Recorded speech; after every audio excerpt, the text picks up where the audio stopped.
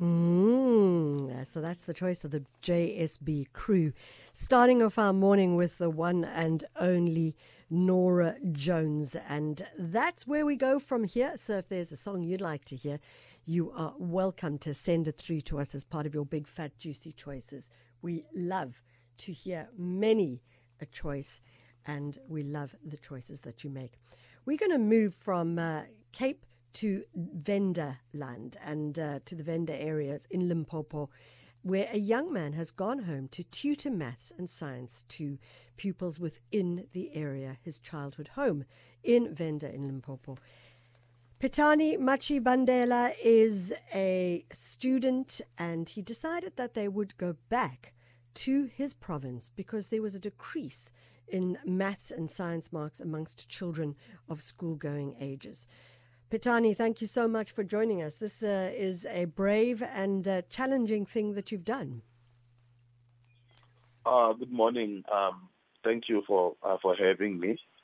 Yeah, and as you have said, we have already started with a program of teaching mathematics and sciences in the villages and in the schools where we used to attend. It's a daunting challenge itself, but we are getting there.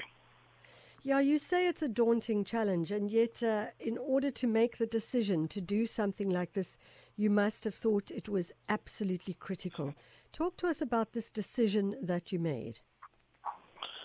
It's something that we have always done when we were still in university, but unfortunately we could only do it for 3 weeks during June recess times.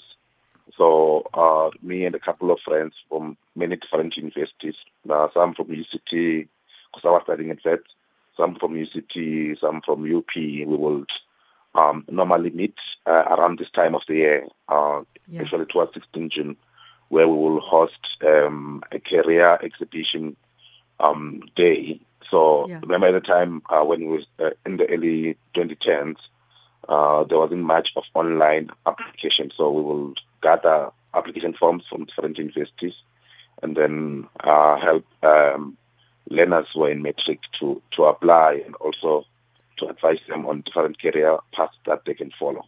So we doubled it up with also teaching, so not only just career guidance, but also teaching.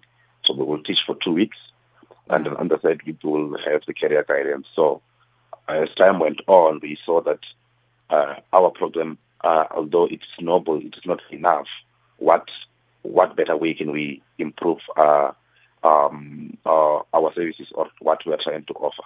So that's when we eventually decided that we are to relocate home. So it's not only just me, but also two friends of mine have already done that.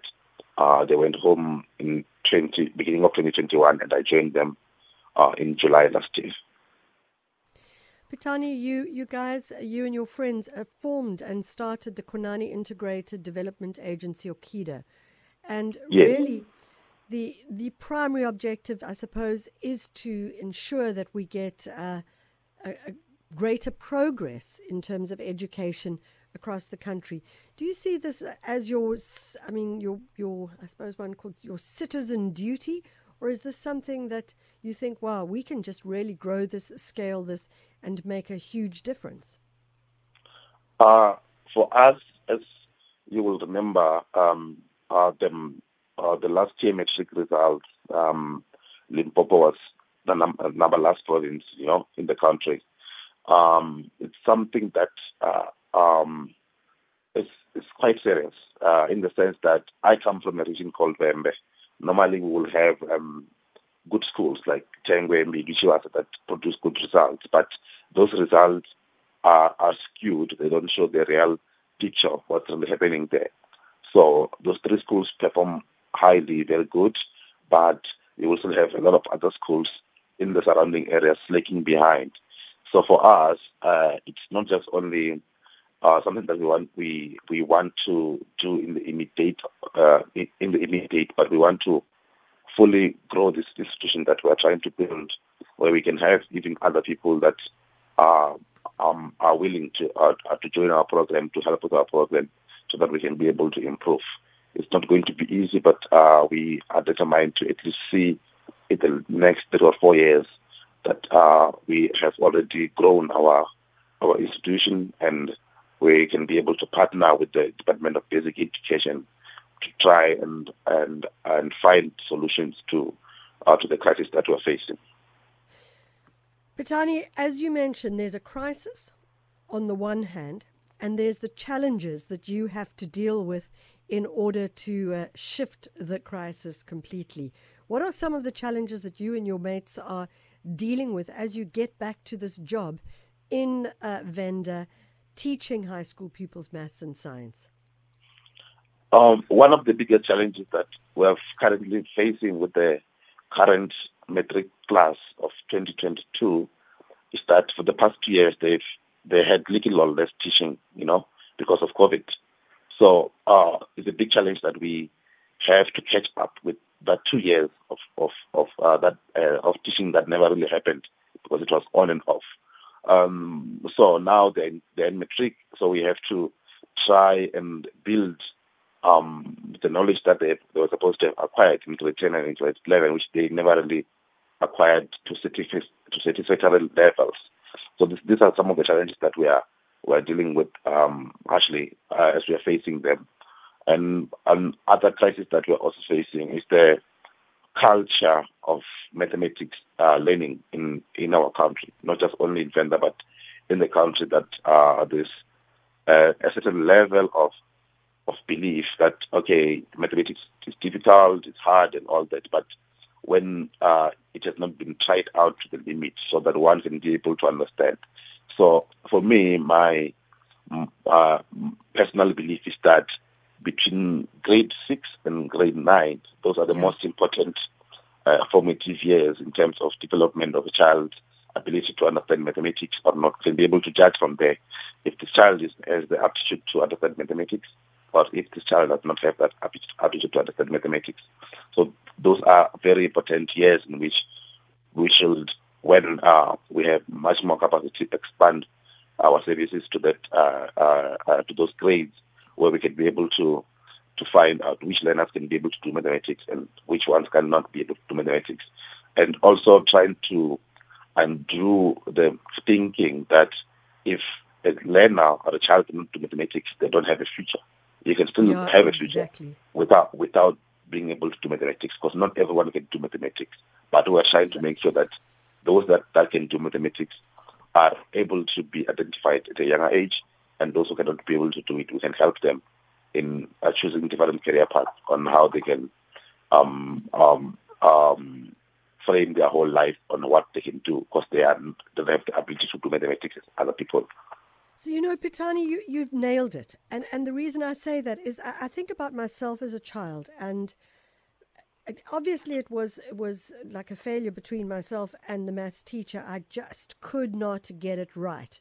I couldn't wrap my head around it. And then I talk to you, and I talk over the years to so many people who are doing extraordinary work in science and maths. And, young people like you who just I listen to you talk and I go, why weren't you my teacher? Because I know that you would have inspired me and excited me. And maybe I was never going to be someone who was good at maths, but at least to just have that opportunity to understand that fabulous thing that is arithmetic and is the kind of curiosity of science and that kind of thing. How do you teach that? Is it just pure passion?